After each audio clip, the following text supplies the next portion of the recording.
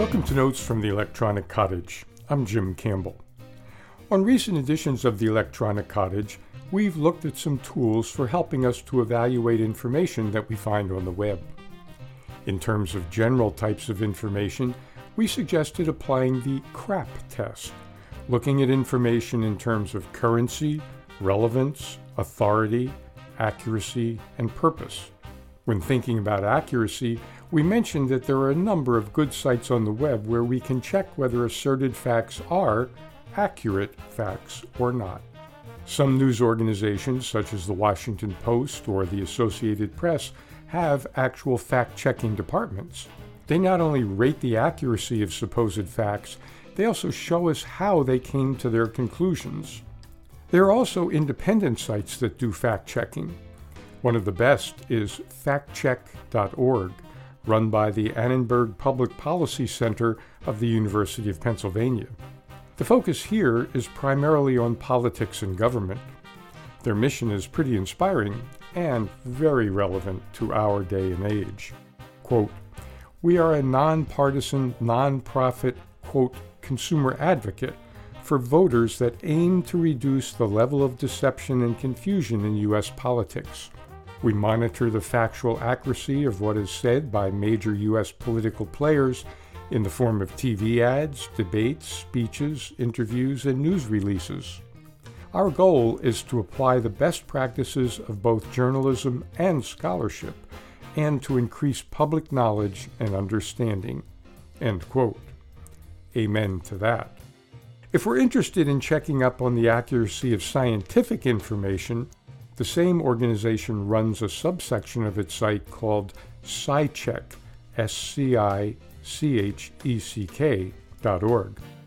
Another very useful site for making sure that scientific information, especially information published in scientific journals, is still accepted science is a site called retractionwatch.org. As its name implies, it keeps track of scientific papers that have been retracted from publication, either at the request of the authors or through action of the publishers. Just because something may have been published at one time in a scientific journal does not mean that it's true for all time.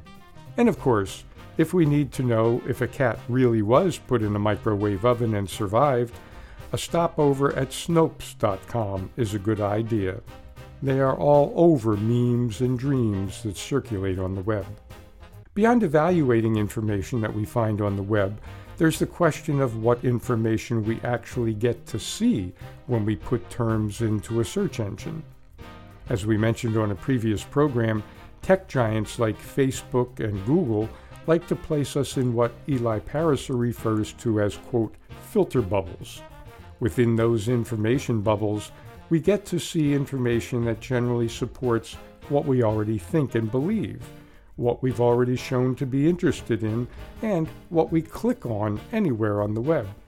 A very interesting example of how Facebook skews information, depending on what it knows about its users, is available through a site called The Markup. It's pretty interesting stuff.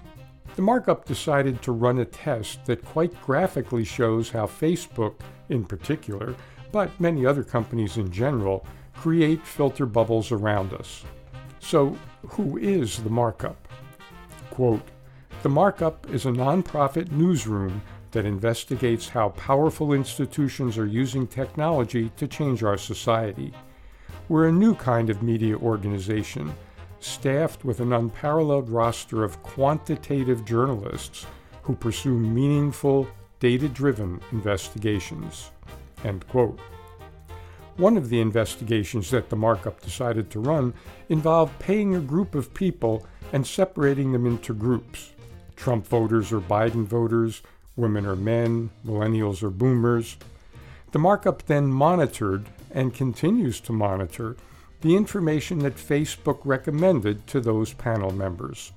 As part of their ongoing Citizen Browser project, the Markup set up a page that shows that, quote, "snapshots from the Facebook feeds of our Citizen Browser panelists illuminate how Facebook recommendation algorithm silos information on the platform." End quote. The data is quite disturbing. We'll post that link on the page for today's program in the Public Affairs Archive at www.weru.org. The investigative page is definitely worth a visit, if for no other reason than to demonstrate with hard information that filter bubbles are real. But there's a whole lot more on the web than what exists inside our filter bubbles. For better or worse, if we want to know what's going on in our world, including how others look at the events in our world, we have to make a conscious effort to find things that don't comply with our usual points of view or our political or religious predilections. So how can we do that? One site that tries to make that easy for us is a site called allsides.com.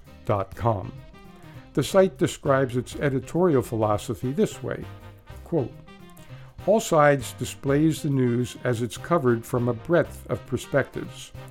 That includes different perspectives on the same story, as well as different opinions on the day's top stories. We also seek to give context by revealing debate on the underlying issues and providing other helpful background. We refrain from choosing the top stories ourselves. For the most part, we reflect the top news other media outlets are covering." End quote. The homepage contains a number of current topics. Under each, there's an opportunity to click on stories from different sources on the same topic or story. For example, recently the Biden administration ordered ICE and CBP to stop using the terms, quote, illegal and, quote, alien in information about the U.S. immigration system. Users could choose to look at this topic as covered by the Washington Post, viewed by allsites.com as slightly to the left of center, by the web service The Hill, viewed as in the center of the political spectrum, and or from the New York Post, positioned just to the right of center. On a story about the trial of former police officer Derek Chauvin in Minneapolis, the three source choices were the Wall Street Journal in the center, CNN Online News, well to the left of center, and the National Review, well to the right of center. Allsides.com is a very useful site for helping us to stick our heads out from within our filter bubbles from time to time, to see what other ways of looking at current news are like. It's definitely worth a look. And we'll keep doing our best to look at effective ways to explore, find, and evaluate information on the web that affects our daily lives in an increasingly digital world, right here on future editions of Notes from the Electronic Cottage.